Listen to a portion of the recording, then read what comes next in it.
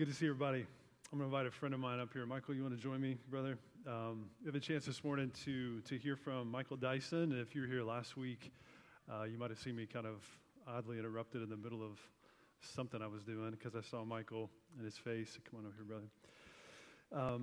And Michael is going to take some time and just testify to the goodness of God and just the way that God has met him. Back in December, Michael got a diagnosis of a aggressive form of lymphoma cancer and has gone through treatment for that. And so he's just going to share with you kind of that journey and just some things that are on his heart. And I think one of the things it does as well, before I just let him kind of run with it, when we went through 1 Peter, we taught through the book of 1 Peter, and a major theme in 1 Peter is suffering. And we went through the book of James. We also saw in the book of James how James also addresses the fact that God uses suffering in the lives of believers. And there's a theological framework that it gives us, which is really helpful. But there's a way in which practical lived experience can put even more kind of flesh to that structure and help us understand, like, what does this actually look like when we journey through difficult things and seek to trust in God. So with that said, Michael, I'd love for you to share with the church family just maybe how the Lord kind of took you through the journey and just initial thoughts on as you start to go through practically a shade of suffering in your own life. So, good morning. Hold that tight. Hold that tight. So tight? Is that good? Good morning. When Pastor Matt asked me to consider coming up and sharing, I said, about how long? And he said 7 to 10 minutes. Really?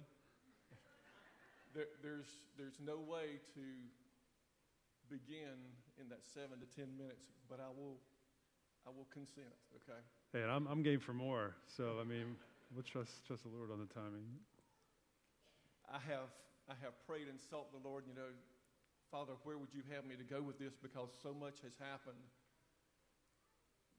The one thing that I want to convey is the goodness of God. May he be glorified here today in what is said and done. I began to just kind of physically feel bad over a year ago, and just kind of fought it through. Men are hard-headed sometimes. So I just began to kind of fight this thing and not overly concerned. But it got to the point where I had to seek medical attention. So the latter part of November, 1st of December, we sought medical attention. And they did diagnose it, said I had a couple of tumors that were forming. And they took biopsies and diagnosed me as stage 4 lymphoma. And that's pretty aggressive there, stage 4. I can truly say that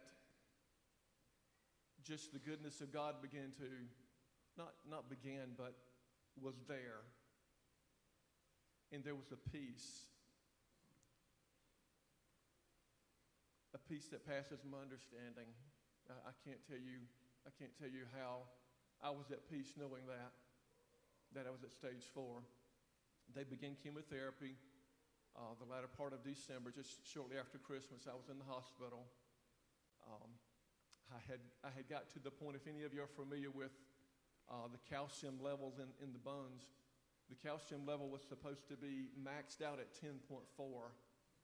I was at 17.4 in the hospital. I was somewhat out of my mind, if you will. One of the doctors told me later that the first time he met me was during that time, and he said, "You were cuckoo for Cocoa Puffs," was his exact words. Just not comprehending everything that was going on around me. But I went through that treatment. I went home. We came home that December 31st on Christmas Eve, late that evening, and we began this journey with our hand in the Lord's.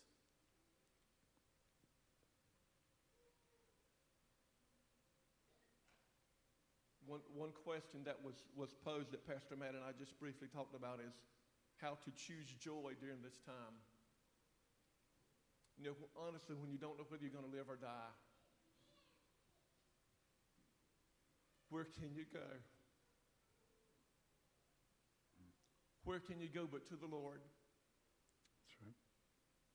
So that's where we chose to go. I was raised in church. I'm 62. I'll be 63 next month. And I know already y'all are thinking one thing. How in the world did this man get this good looking in 62 years, right? Is that what y'all are thinking? Okay, y'all don't have to answer. I understand. But I was saved at a very young age, so I knew God is my only hope. Amen. And that is true. So true. We just put our trust in the Lord. That's all I know to say. To say that every day was a walk in the park, absolutely not. I have had more of a mental and an emotional battle than a physical battle. There were some physical issues too during the chemotherapy, but it was more of an emotional and a mental battle. There were many times, I know y'all prayed for me. Oh, I know that. We've had people praying from us coast to coast. We've received cards from California to New Jersey, Texas, the middle part of the country, Midwest. We've had folks from other countries praying for us, and that's a blessing. But there were times that I would go through these battles and I would say, God, call your people to prayer. Call your people to prayer because I don't know what else to do. And he is so faithful. So faithful.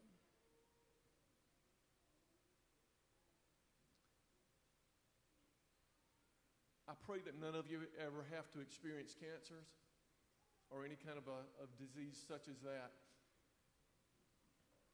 But during this time, God has drawn me so close, so much closer to him than I've ever been in my life. That I do pray for y'all, that God would draw you closer. I don't want this to sound spooky spiritual or anything, but things happened to me during those times.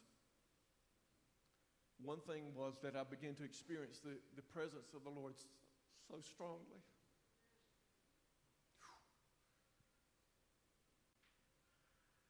During the praise and worship singing, if you see me just not being able to stand still, that's just part of it. But there were times that I would experience the presence of the Lord so strongly that I would look to see, where are you? It's almost like he was so close, like, where are you? I can't see you, but I know you're there. Just before going into the hospital, the latter part of December, my son and daughter-in-law and one of my grandsons had come up. So that's 3 people in our house other than Pam and myself. And they had gone out and they came back in, and the presence of the Lord was so strong during that time that when the 3, my son and daughter-in-law and my grandson, when they came back in, I remember looking toward the door thinking, somebody else is coming in. It was the 4th man in the fire. That's just how closely that the Lord was to me during those times, and still is. I don't know that we can comprehend and walk in his presence like that all the time, but there were several times when I was looking for that 4th man. Just like I know the presence of the Lord is here so strongly. I made mention to Pastor Matt in the email that he read here back a few months ago that I could sit down to read the scriptures, and I would literally make a spot available for Holy Spirit to sit there with me, to just teach me from his word. That's amazing. Mm-hmm. And I want to say something too. That's not a Michael thing. That's not a me thing. That's a God thing. Several people would tell me during those times that if anybody can beat this thing, you can. Not me. God in me. And we're beating it in Jesus' name. I will try to hush unless there's more questions you want to ask me. No, you're doing great, brother. There is something that I want to share. kind of as a climactic thing, I guess. Um, I could go on as the Spirit of the Lord would allow, and as Pastor Matt would allow. But there's numerous people that have been a blessing to us during this time, and I so appreciate it.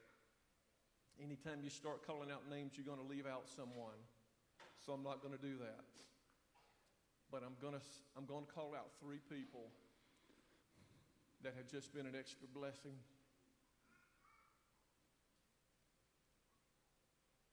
During this time. My days might run together, so I'm not trying to say this was exact dates or anything, but right after we come home from the hospital, there was a bag hanging on our front door, and it was from Pastor Jason Faircloth from the Burgaw Crossway Church now. And there was a card of just encouragement inside the bag, and there was a blanket in that bag. A blanket that you would wrap yourself in. And Pastor Jason had given an explanation of the blanket in the card, and he said that his son, Abraham, Abraham had to have a type of chemotherapy also. And he said, Mr. Michael can't carry a stuffed animal with him when he goes for his chemo, but he can take this blanket to cover with.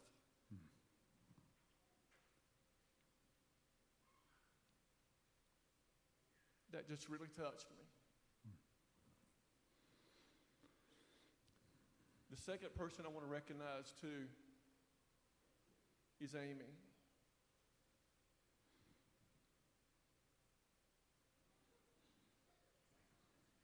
Hey, Amy.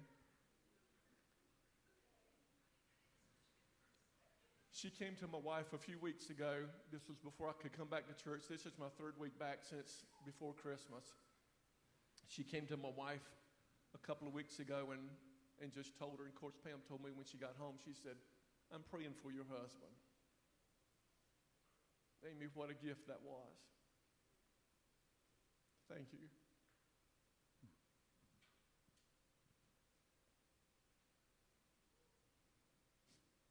And the third person, of course, I can never thank Christ enough.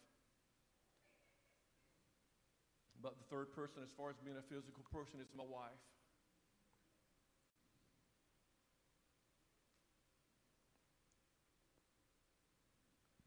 The scripture says, he who finds a wife finds a good thing and obtains favor in the Lord. I'm one of the most favored people in this world right now.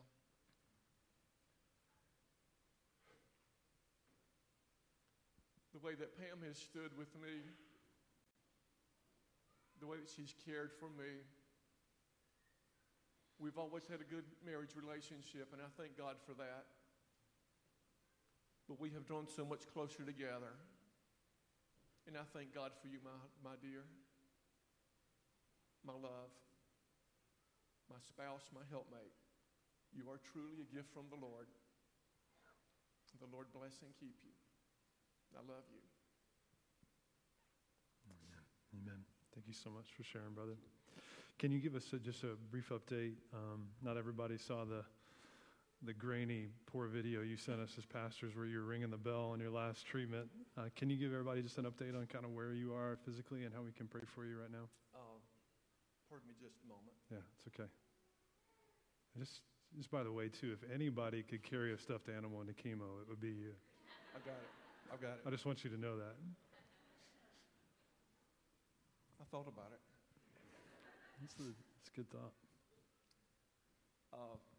Very briefly, this could take a lot of time as far as trying to detail it out, so I'll try to just summarize it.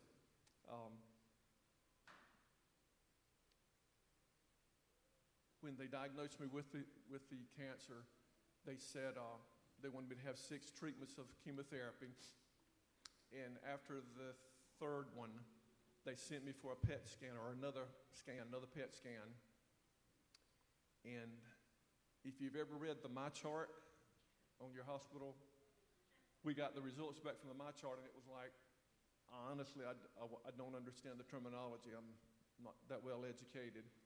but some of the terminology said, the way that it said, rather, I didn't know whether I was coming or going. I really didn't know whether I'm getting better or whether I'm slowly dying.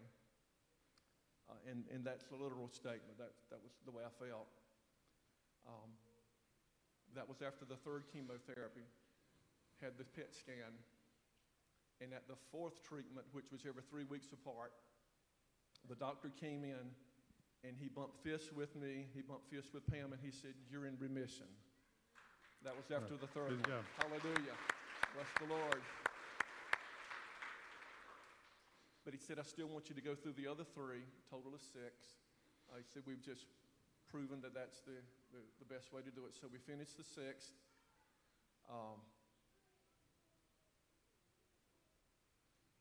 I feel myself getting stronger. I've put weight back on. I had dropped about 35 pounds or so in weight total.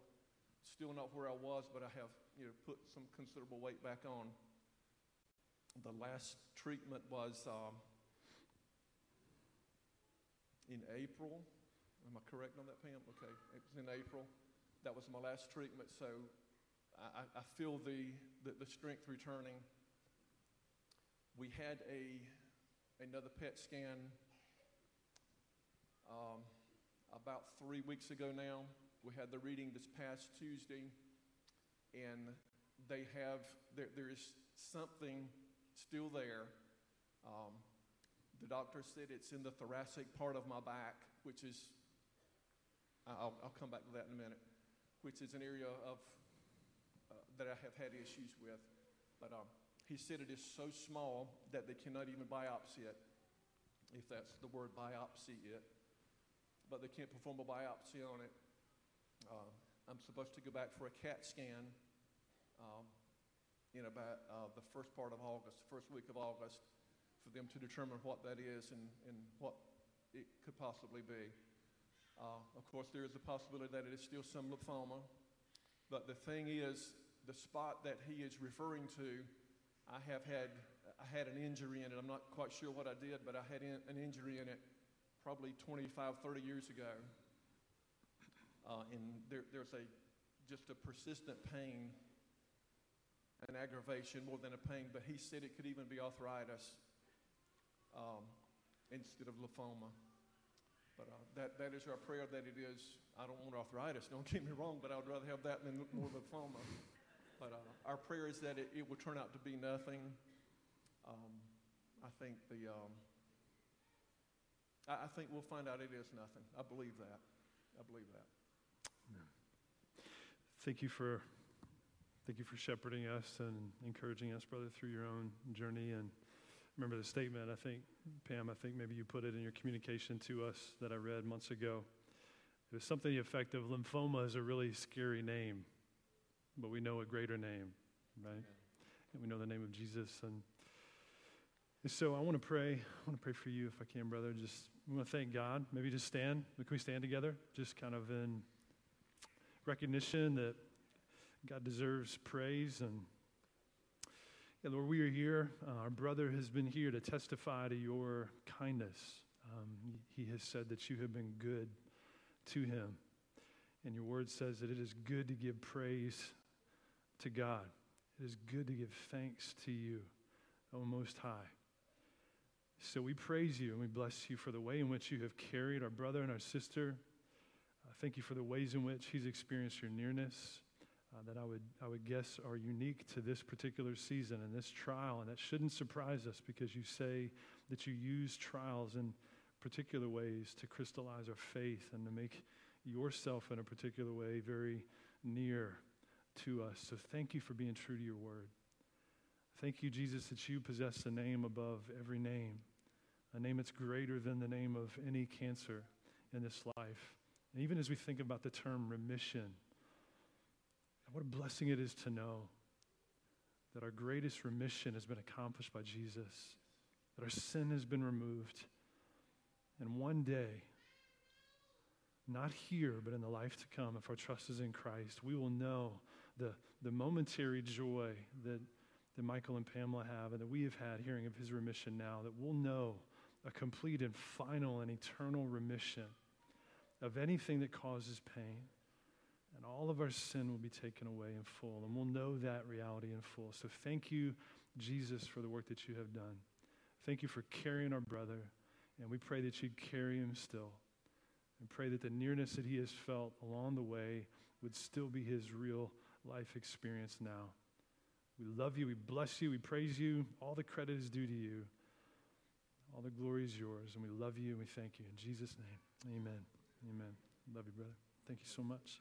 Thank y'all for praying for us. Yeah, that's good. Thanks, brother.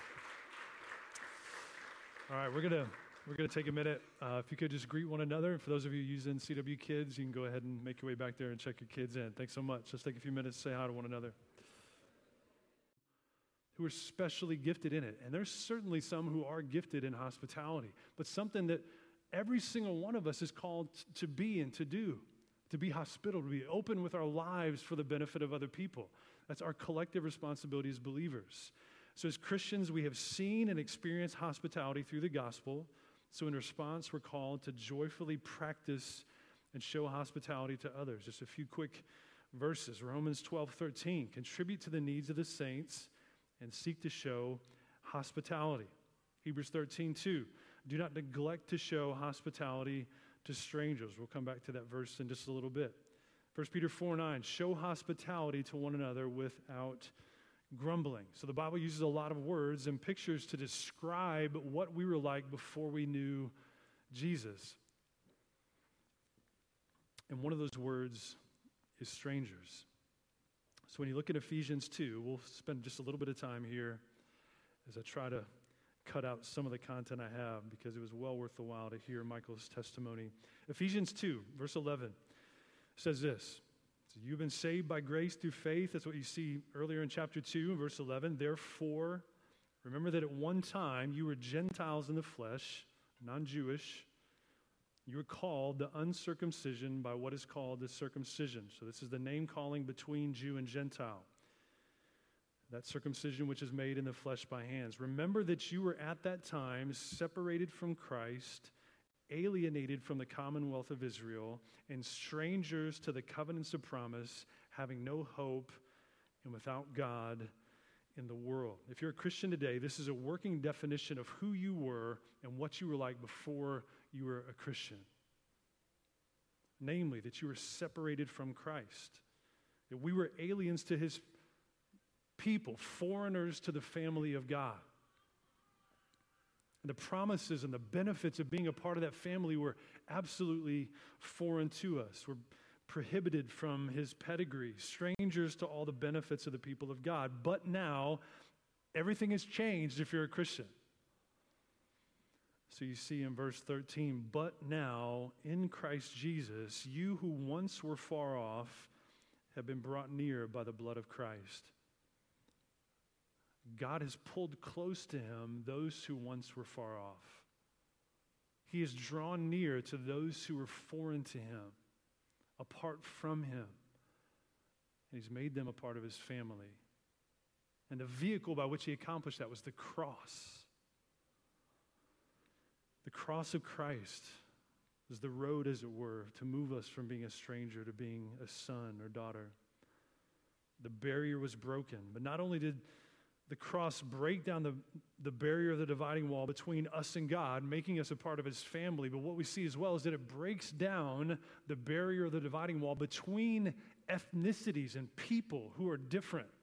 So those who are calling each other names, uncircumcision, circumcision, we just saw that a second ago, Jews and Gentiles, those who don't know God and those who do, God has made a way for them to be a part of the same family through the cross of Jesus Christ. That's why we're such a peculiar bunch. It's like, what in the world would bring this group together to do life together and sing songs together and grow together and be in groups in their homes together? It's the cross.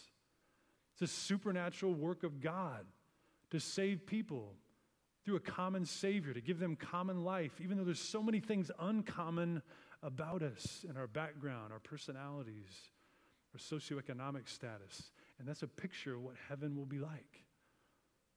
Heaven will be like that. People from every tribe and tongue and group and nation worshiping the Savior together. Verse 14 in Ephesians 2, for he himself is our peace, who made us both one, and has broken down in his flesh the dividing wall of hostility by abolishing the law of commandments expressed in ordinances, that he might create in himself, in Christ, one new man in the place of the two, so making peace, and might reconcile us both to God in one body through the cross, thereby killing the hostility. So through the cross of Jesus, strangers and enemies, men, women, and children from all nations become part of one family, the church, across the world. And in this place, people are restored to God and to one another. And you need to think of your identity in this way. So growing up, I was a fan of Prince, the musician. Some of you were too. I know you're out there. He's a unique guy. Some of his music's good. I can't commend all of it to you, but Prince went through this weird name change thing. He was a symbol at one point. He just did away with the name altogether. I wouldn't recommend that. It's hard to communicate. But then he became the artist formerly known as Prince. Another interesting layer of his name.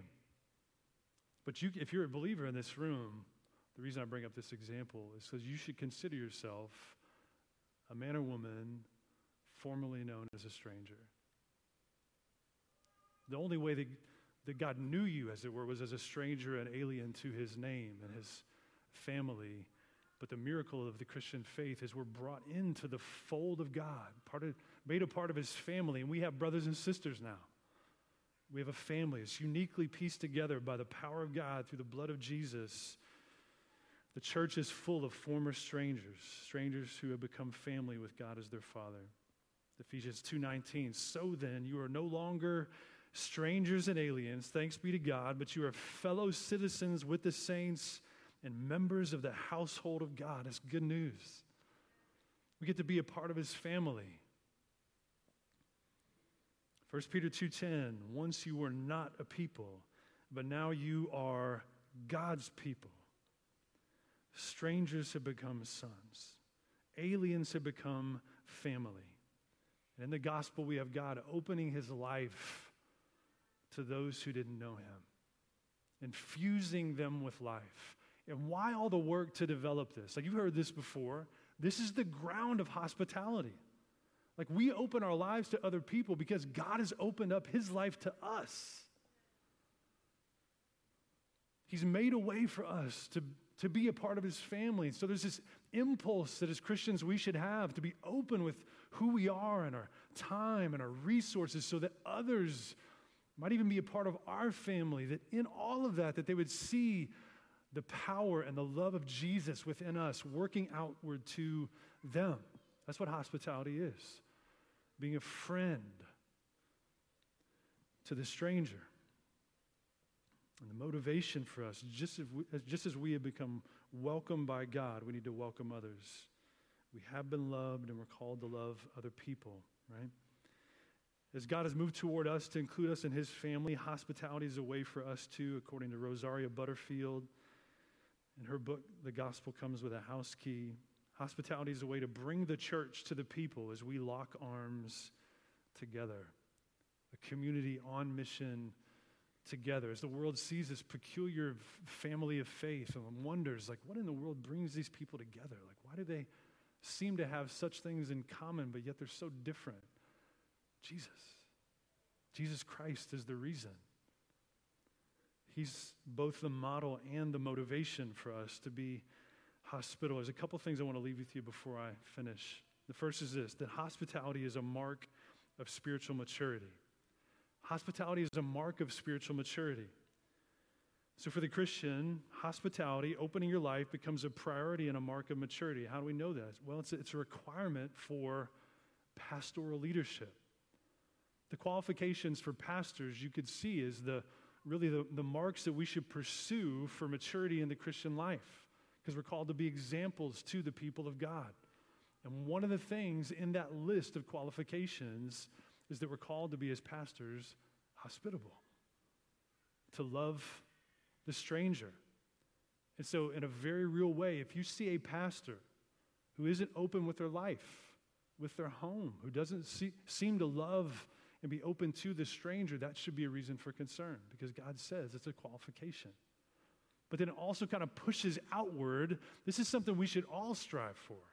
It's a mark of Christian maturity. 1 Timothy 3:2, an overseer must be hospitable, able to teach. Titus 1:7-8, an overseer as God's steward must be above reproach. He must not be arrogant or quick-tempered or a drunkard or violent or greedy for gain, but hospitable.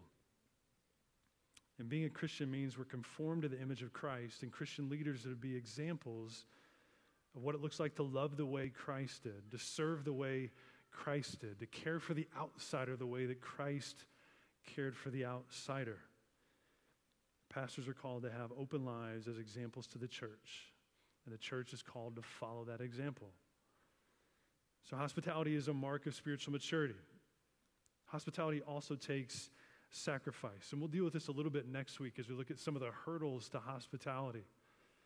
One of the things we see, 1 Peter chapter 4, verse 9, it says, show hospitality to one another without grumbling. All right. I think what this implies is that you're going to be prone to, I'm going to be prone to complaining as it relates to hospitality. You know what that tells us? Hospitality can be hard. Like it can require something of you that you don't want to give. It's going to be inconvenient. It's going to take sacrifice. But sacrificing for things that matter to God is a joyful cost when we know that He has made an eternal sacrifice for us, right? That's the whole basis and framework for hospitality, is remembering the way in which Jesus sacrificed to bring us in, and in turn make a generous sacrifice for others to please God. Hebrews 13, 1, 2, and 16 says this, says, let brotherly love continue. Do not neglect to show hospitality to strangers. This is such an interesting passage, for thereby, through your hospitality, some have entertained angels unaware. You can't make this say something that other than what it's saying. Here's what it's saying. If you show hospitality, you might have a moment in your life where you've entertained an angel. That's mind-boggling. There's been a couple moments in my life where I'm like, spent time like trying to minister to someone, just like a sovereign kind of encounter with someone, buying somebody gas. It turns into conversation, and it seems to be some meaningful interaction. And all of a sudden, they're just kind of gone. Not literally taken out of my sight, but gone. And you wonder, like, what was the purpose? What was the purpose of that moment? What was the purpose of this investment, this seed planted? And I have to wonder, God seems to be okay with kind of sparking our curiosity, even our interest and our motivation, by saying, be hospitable, because if you do, you might even entertain an angel and be unaware of it. But then he goes on to say this, verse 16, do not neglect to do good and to share what you have, for such sacrifices are pleasing to God. Every time you open your home for life group, every time you double a recipe to bless someone in need, every time you invite someone over to your house for lunch after church, even though you're tired, every time you're inconvenienced for the benefit of someone else, every time your plans are interrupted so you can listen to someone who's in need and hurting, every time you actively choose to open your life to someone, you resemble Christ. I loved my dad. My dad passed away about 12 years ago. I've had the experience since my dad passed away of interacting with some of his friends. And it's really interesting to hear from people who knew my dad, hear them talk about how much I resemble him. And if you were to meet my dad, if we were to stand up here together, you very quickly realize that we sound a whole lot alike. There's subtleties of our smile and different things that you'd see almost right away. Like, man, Matt, you really resemble your dad. I want you just to have a category for this when you think of hospitality. You're not just doing practical good to people when you're hospitable. You resemble your Father. you look distinctly like him when you open your life to other people. And people see it. They may not recognize it for what it is, but they see it and they're curious about it and they wonder, like, why does this person love me even though I'm a stranger to them? I heard this story years ago of a friend of ours who was baptized. This has been 20 years ago. But he made a statement when he was baptized. He came into the church we were part of in Colorado initially, as an atheist. And over the course of about maybe 3 to 6 months, God worked in his life and he came to faith. And he was sharing his testimony. I had a chance to be a part of his baptism. And he was sharing his testimony. And one of the things he shared, I'll never forget, he said it this way, just so succinctly, but so helpfully. He's like, it was the word of God that changed me, but it was the people of God that kept me coming back. And I have to believe that in that statement, there's this peculiar kind of heavenly warmth that people, even before they're Christians, will feel from the people of God that will just keep them near. Maybe even interested as to where that warmth and that life and that love comes from, and ultimately gives us a chance to say it's not just from us, it's from Christ. But we bear remarkable resemblance to our Father when we open our lives to love and care for the outsider and the stranger. This is the last thing I'll share for today. Not only do we resemble him, but we also serve him when we're hospitable. This is the picture in Scripture. Hospitality to others is hospitality to Jesus. There's such a direct association that Jesus has with a stranger that in Matthew 25, he says, if you do it to them, you've done it to me. So Matthew 25, and notably, this is in the final judgment where God is separating his people from those who are not his people, the sheep from the goats, the sheep being his people, the goats being those who are not. And this kind of evaluative moment, here's what we hear. The Son of Man comes in his glory, verse 31. It says in verse 34, Matthew 25, it says, then the king will say to those on his right, come, you who are blessed by my Father. This is his people, the sheep. Come, you who are blessed by my Father. Inherit the kingdom prepared for you from the foundation of the world. For, or because you demonstrated your life, through your life, that you're my child. For I was hungry, and you gave me food. I was thirsty, and you gave me drink. I was a stranger, and you welcomed me. I was naked, and you clothed me. I was sick, and you visited me. I was in prison, and you came to me. Then the righteous, his people, will answer him, saying, Lord, when did we see you in all these ways? Like, when did we see you hungry and feed you, or thirsty and give you drink? When did we see you a stranger and welcome you, or naked and clothe you? And when did we see you sick or in prison and visit you? And the king will answer them, truly I say to you, as you did it to one of the least of these, my brothers, you did it to me. You did it to me. Hospitality to others in this supernatural way is hospitality to Jesus himself. He identifies with the outcast and the stranger and the outsider with such depth. When we do it to them, we do it to him. And that should motivate the people of God. For us to stand there one day and to hear, you did it unto the least of these, and in doing so, you did it to me. When we clothe the naked, it's as if we're putting clothes on the king. When we feed the hungry, it's as if we're feeding him. When we give the thirsty something to drink, it's as if we're giving God something to quench his thirst. When we welcome the stranger into our world, our home, give them our time, we're welcoming the King himself into our midst. Family, one of the things that we'll jump into a little bit next week as we talk about the hurdles. I mentioned this in the first time we preached through this series. I don't think the thought is original to me. I think I borrowed it or stole it from somebody else. But it's essentially this, that our homes, and I would say our lives, should be more like hospitals than castles. And I think we're at risk in America of making our homes more like castles than hospitals. Closed off to the very people that God has put around us to have an impact on. Rosaria Butterfield, in her book, The Gospel Comes with a House Key, makes this really simple but profound statement. She basically says that God never gets the address wrong. If you're next to someone who doesn't know Jesus Christ, you're there for a reason to make him known. And maybe the first step is just to open your door a little wider, pull in your garage without putting the door down immediately, and just engage people. And maybe increasingly, our homes will be more like hospitals than castles. And this means our lives need to be increasingly open and decreasingly closed. Amen? Let me pray to that end.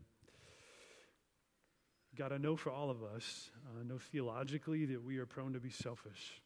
I know experientially in my own life how I need to hear the rebuke, that we need to be hospitable without grumbling.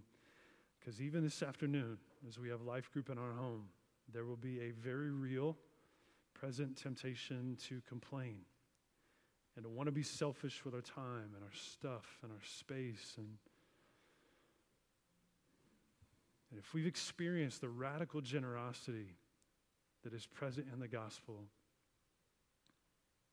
where Jesus, because of your sacrifice, your generosity, you made those who were strangers your sons and daughters. You made aliens a part of your family. If we know that, then it should motivate us and provide us a model for what to do with our lives. It should open our hands. It should open our eyes to the world around us, open our lives, our doors, and all of the things that need to be more open to the world that you put us in. And as long as we remain here, God, you've given us a job to do and us to make you known. And I pray that you'd help us understand over this coming couple of weeks, today and next week, what it looks like for us to take steps of radically ordinary hospitality that the gospel may usher forth through those channels. And we love you. We thank you for the way in which you have made us a part of your family by grace alone, through faith alone, in Christ alone. And I pray that we'd sing as if that's true to our hearts this morning. In Jesus' name, amen. Let's go ahead and stand together. We'll sing one last song.